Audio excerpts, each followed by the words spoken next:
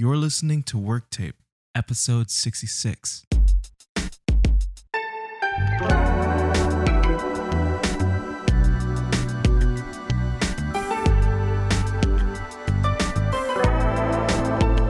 Welcome to the Work Tape podcast. We are back in the studio with Mitchell Palmer. What's up, everybody? Mitch, how have you been, man?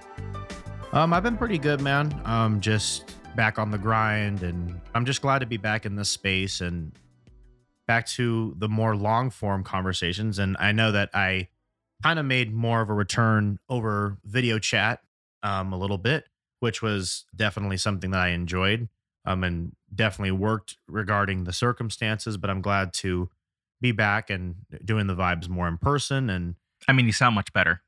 Yes, of course, it's going to be much better with, proper equipment. And then obviously with Zoom, the codec kind of messes things up too a little bit, but No problem.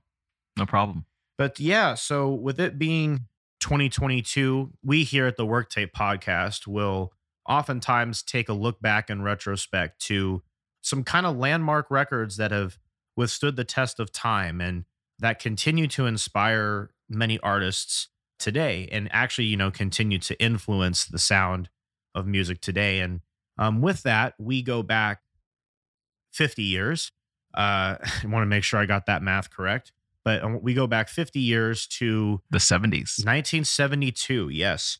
Now, the year before that, What's Going On came out, which I have said numerous times and stand by the fact that that is my favorite album of all time.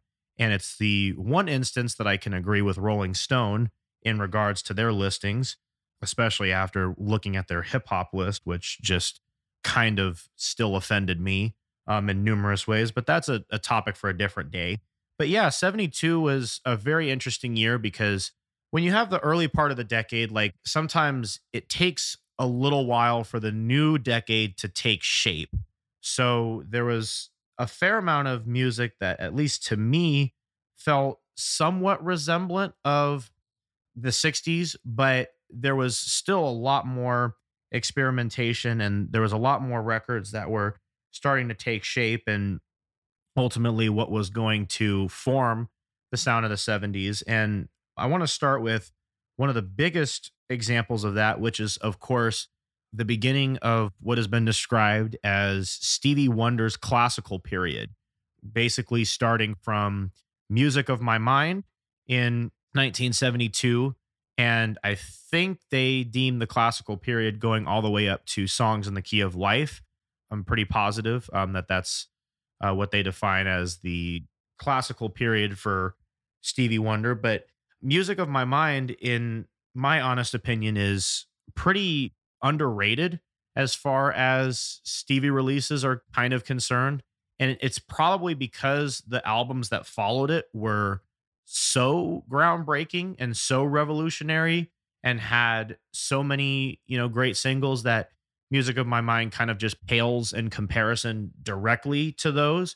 But, we definitely got more of the sense of Stevie maturing as a vocalist and ultimately as a songwriter, especially with tracks such as Superwoman, Where I Needed You, then the 8-minute long heartfelt ballad, where essentially you kind of get two songs in one.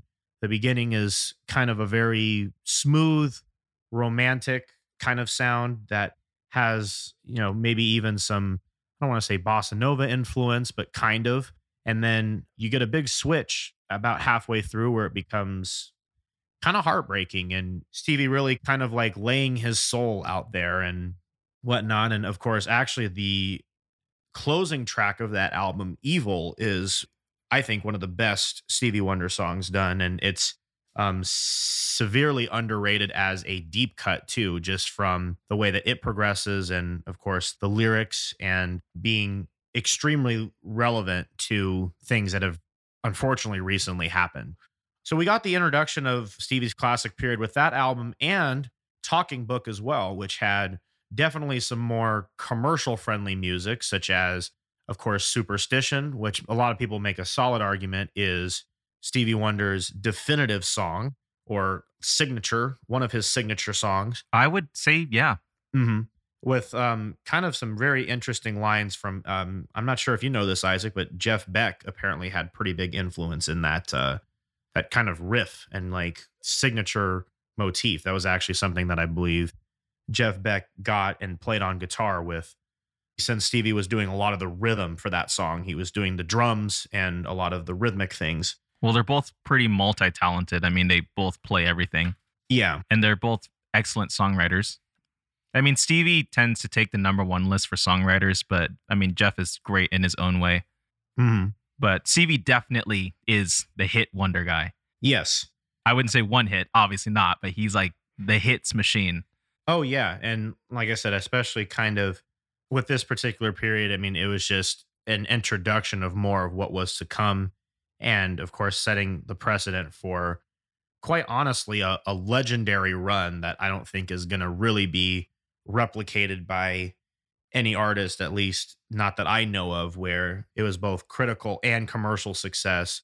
And pretty much for this period on, for the next few years, it was pretty much a given that Stevie Wonder was going to win Album of the Year, to the point that the one year that he did not release an album because he was working on Songs in the Key of Life, Paul Simon actually thanked Stevie Wonder for not putting out an album that year when he won the Grammy for Album of the Year. So just goes to show you how much of a shoo-in he was, but of course, rightfully so.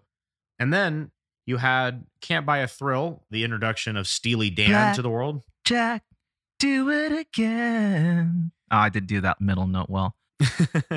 But yeah, so Steely Dan, the introduction of Steely Dan, Fagen, Becker, and company setting a new standard for jazz fusion and rock, ultimately maybe laying even the groundwork of what would maybe be considered yacht rock in some instances, of more softer influenced rock, but still having a lot of soul and jazz influence. Of course, Steely is just the band that was somehow able to craft jazzy music, but do it in a way that would also be appealing to a Billboard type audience. I feel like Fleetwood kind of followed that format that Steely kind of was doing. I mean, I know that Fleetwood started first without Stevie Nicks, and it started, wasn't it just like a guy band? I'm no Fleetwood Mac historian, so I'm not entirely sure, but I believe that sounds accurate. Yeah, I forgot the keyboardist name, Chris McVie, something like that. But Yeah. Stevie wasn't a part of them for some time, and they were kind of rougher, I think, their sound. I think that early 70s, Steely was kind of the template for that sound. And, you know, Rumors, was that 77? Yeah, okay, yeah. In my opinion, as great as that album is, to me is a little bit past due when you think about it. What was going on in the late 70s? I mean, that sound had been established, so I think Rumors is one of the best versions of that. You could even, I don't want to put Buy a Thrill to, I want to pit him against Rumors, but I think that Buy a Thrill was a really good out the gate of the 70s foundation for that sound for sure. Absolutely. And let's not forget Santana, who also were big on that sound with a Latin flair. Oh, of course. Yes. I mean, Santana definitely had more of the Latin influence. I want to say Santana was even more psychedelic. Yeah, they were more psychedelic. Yeah, Steely Dan never really made it psychedelic. They were more just abstract and kind of avant-garde in a way, especially with the way that they wrote lyrics. But they had the bossa nova, like really soft,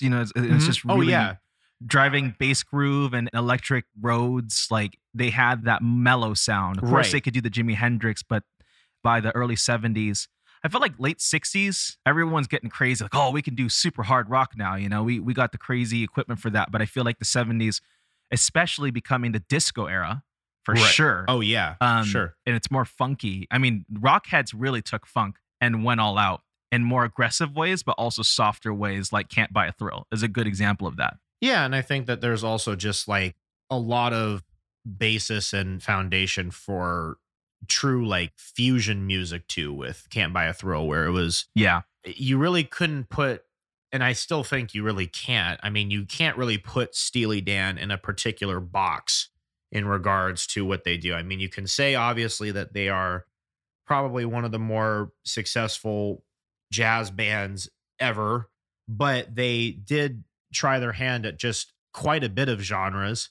and just had an incredible amount of influence to where they allowed themselves not to be pigeonholed for sure. Mhm. And that kind of brings me to one of the other significant landmark albums of 72, Ziggy Stardust, David Bowie's. Love this Ziggy one. Stardust. Kind of speaking on more of the psychedelic elements that we talked about previously. Bowie kind of going more into a glam rock stage of his career. You know, the Ziggy Stardust persona was almost as big as the music off the album itself. And maybe some cases, people actually even paid more attention to what he was doing theatrically on stage. But the music definitely held up too. That opening 5 years is actually a pretty underrated Bowie track. Really nice pianos and just a really cool groove. You know, there's a bit of a conspiracy theory with Ziggy Stardust and how the sign above David Bowie says K West, and people have thought that there's a No, I've never heard that. That's hilarious. and some people think that there's a potential conspiracy theory that he was alluding to Kanye West further down the line. There's quite a lengthy video on that, and that's almost kind of maybe a topic for a different episode. He missed the old Kanye so much he wanted to allude to new Kanye, to future Kanye. Oh, I mean, just the recent antics that Ye has been doing outside of music is a whole nother We'll episode. have to do that another time. Yeah, Absolutely. yeah, but I'm not in the mood to get into more of the political aspects of West today. As Graduation said, please, Mr. West, no more today. I'd rather go east today. Wow, that was a That's dad. okay. No, but Ziggy. So Ziggy's great. Yes, Ziggy's amazing. Ziggy is a benchmark for definitely what is known as glam rock, you know, power chord driven rock, just huge singles. Starman, Moon Age Daydream, Suffragette City is also on that album as well. So But he knows you'll blow our minds. yes, quite frankly, like it's honestly stacked. It's so stacked to the point that it's almost kind of unfair in a lot of ways. It's a bit unfair just in terms of how many great songs are on there.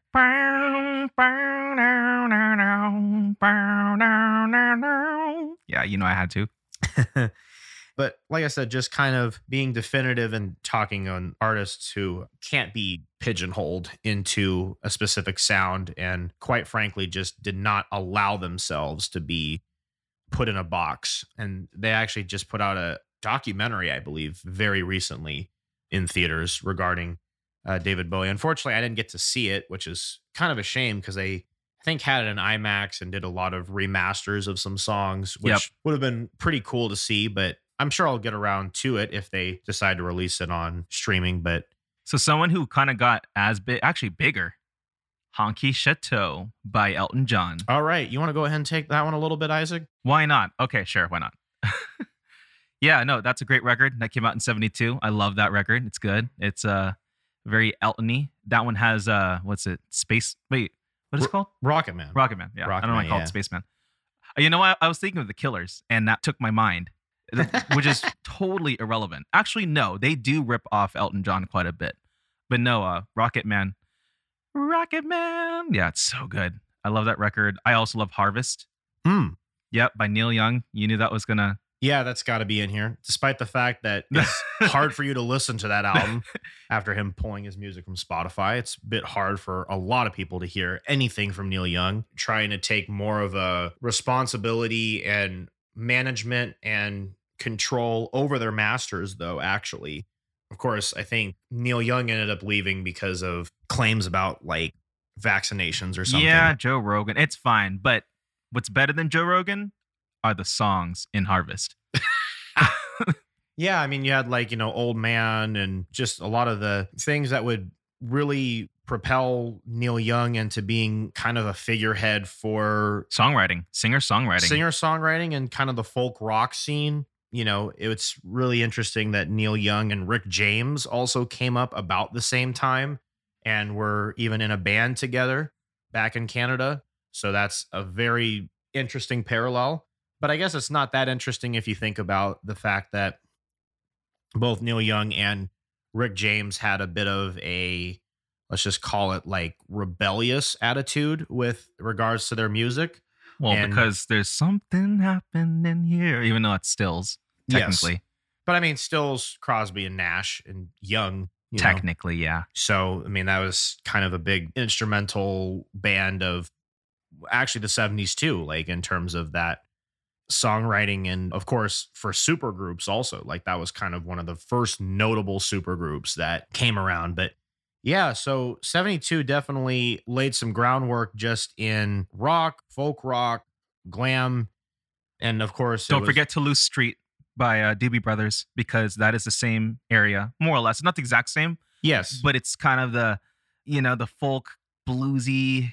Well, yeah, because with the Doobie Brothers pre Mike McDonald, they had a completely different sound. They're in the same club as Genesis and Chicago in the sense that there are definitive eras and major differences in sonic characteristics, songwriting, and overall sound when you're listening to certain albums. And the Doobie Brothers is definitely one of the biggest examples of that. Kind of like Allman, and there's another one. For some reason, it just misses my mind. Yes, there's definitely a lot of overlap. They definitely had that country rock kind of flavor. I mean, a lot of their stuff was still very funk and soul based, especially in their vocals. I mean, their original vocalist, I don't know the name of him right now off the top of my head, and it bothers me. King Harvest, that was the band. They did Dancing in the Dancing in the Moonlight. Moonlight, yes. Dancing in the Moonlight. Yes. Yeah, no, definitely that kind of. The actual good version. Oh, so you don't like the Top Loader cover, is what you're Mm-mm. telling me. No. Which is really weird, actually, or not weird, but interesting.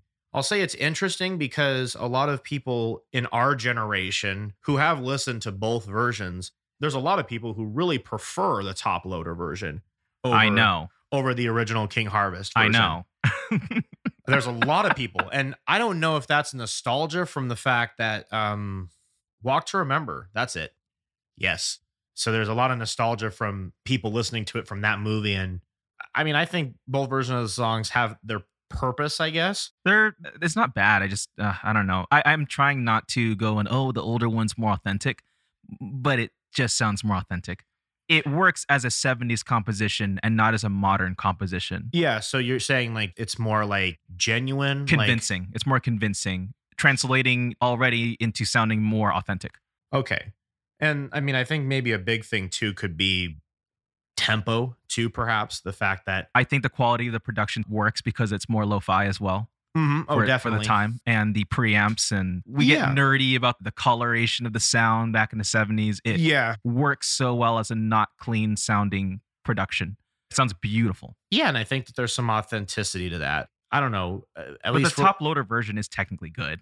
I just don't prefer it. Yeah. And I mean, maybe I think what you're kind of getting at is with Top Loader, like theirs sounded so clean because it was like the late 90s, early 2000s. It was slower. Instead of real drums, it had the drum machine.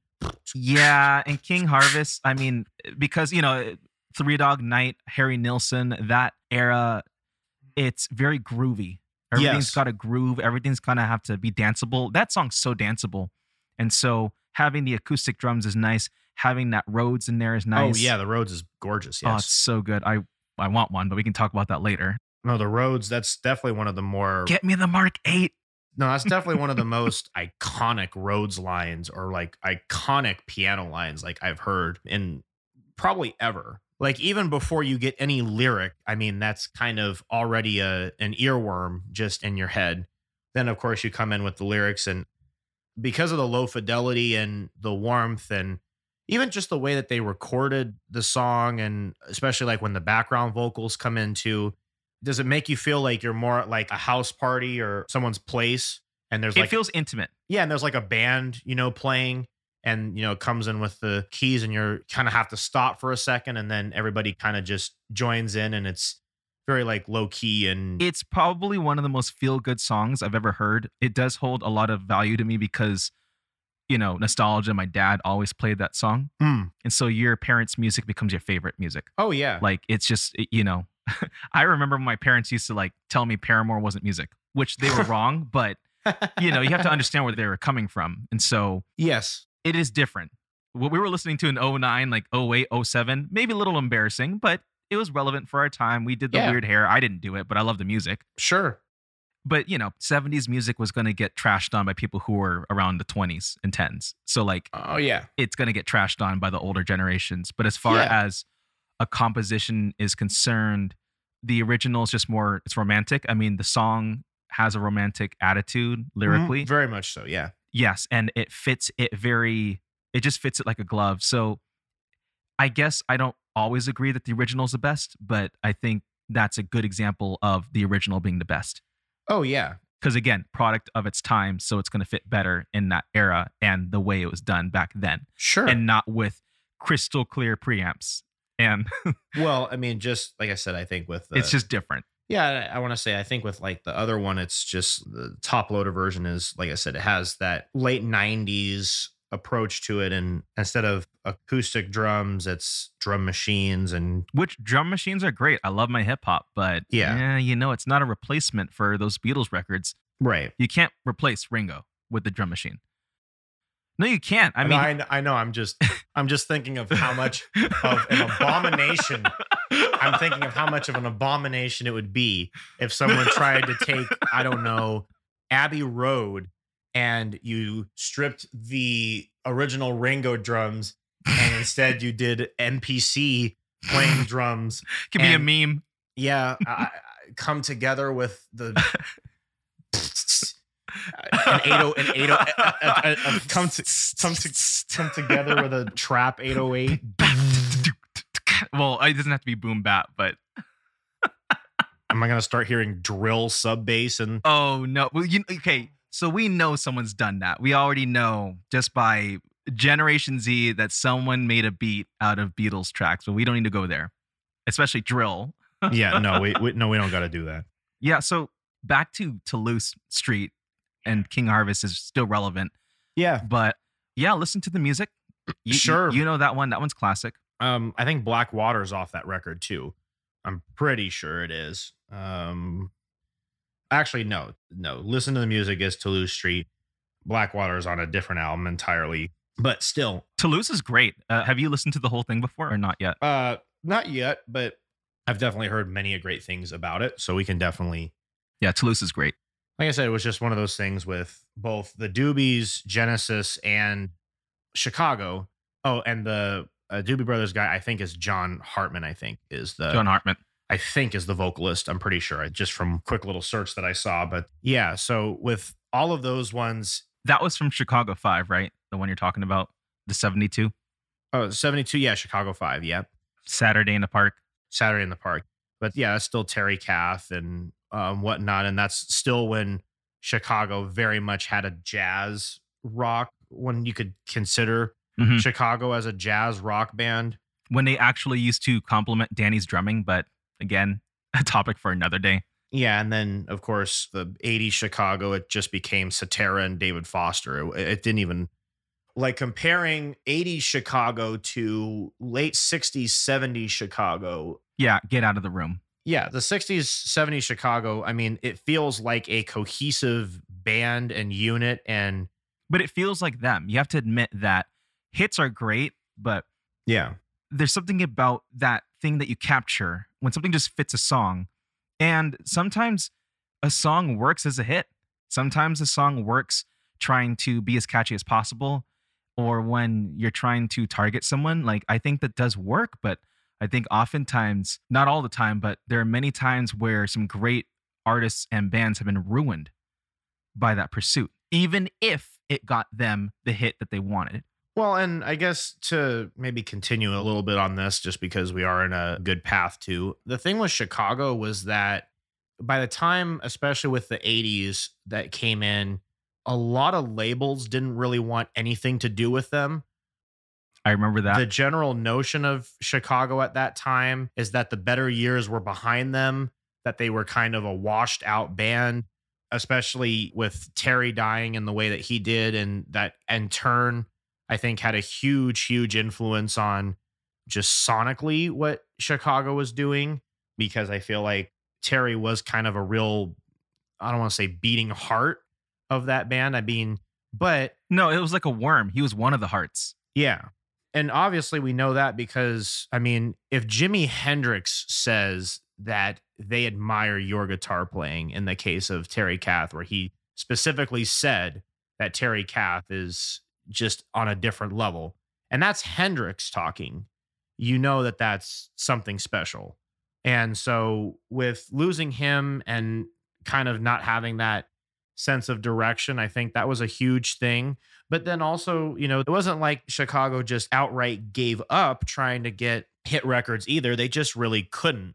And so, in a big way, you kind of have to give some respect to David Foster for kind of getting them back on the charts and getting them back in the public eye and getting them, very, very successful songs in that respect. It's not like it didn't look. It's not like it wasn't good. It's just, it's kind of like when you get to know something as it is and then it changes, and you kind of are forced to choose which one is better, even if you like the second iteration, even if the second iteration is good. You can't help but wonder, well, what about that first iteration? Was that first iteration worse or better? And the reality is, and I know you agree with this, is that the first wave Chicago is the best of their career, despite probably not being, maybe you could even say, oh, well, their 80s era is more consistent. Maybe you could say that. I think the songs started to sound too much the same. Yeah. Oh, very much so. And so I think that's partly what makes first era Chicago so good. And, you and I are very era focused. I do think that, we don't have to be so rigid and structured as, okay, you only got 10 years and it only works in 10 years. That's not true. There are many artists who do a great job dipping their feet in different decades and different eras. And some people are really good at the whole 20, 30-year time span. Well, very few. yes. Now, Chicago has been doing it for 40 years at this point. Yeah, 50 or 60 actually, because I Yeah. think their debut when 69, Chicago Transit they Authority. were CTA. They even had to change their name because of the Chicago Transit Authority. right, of course they had to shorten it. Yeah, but I mean, I'll take it a step further in the sense that I'm not even saying that you have to, especially with us. We try to think, in the way of still appreciating both. I feel like a lot of times when it comes to artists or bands that have like clear, major, distinct differences in their sounds, I think we at least do the best that we can to like appreciate both and what they have to offer. I appreciate their 80s era. It wasn't the worst. In fact, I even appreciate some of their 90s and aughts stuff. Yeah. It's actually good. But their 70s era they are one of the classic rock bands of the 70s. Absolutely. They are a Beatles. They are a Led Zeppelin. They are Yeah. Pink Floyd.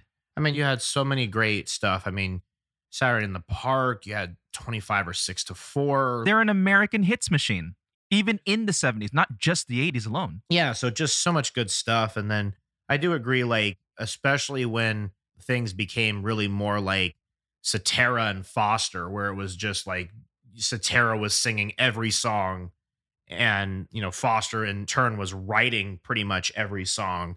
And it became more about just them two, to the point where Cetera went solo and did Glory of Love, which was very much in that same vein. And in the Karate Kid movie, was nominated for an Oscar, which, I mean, say what you will.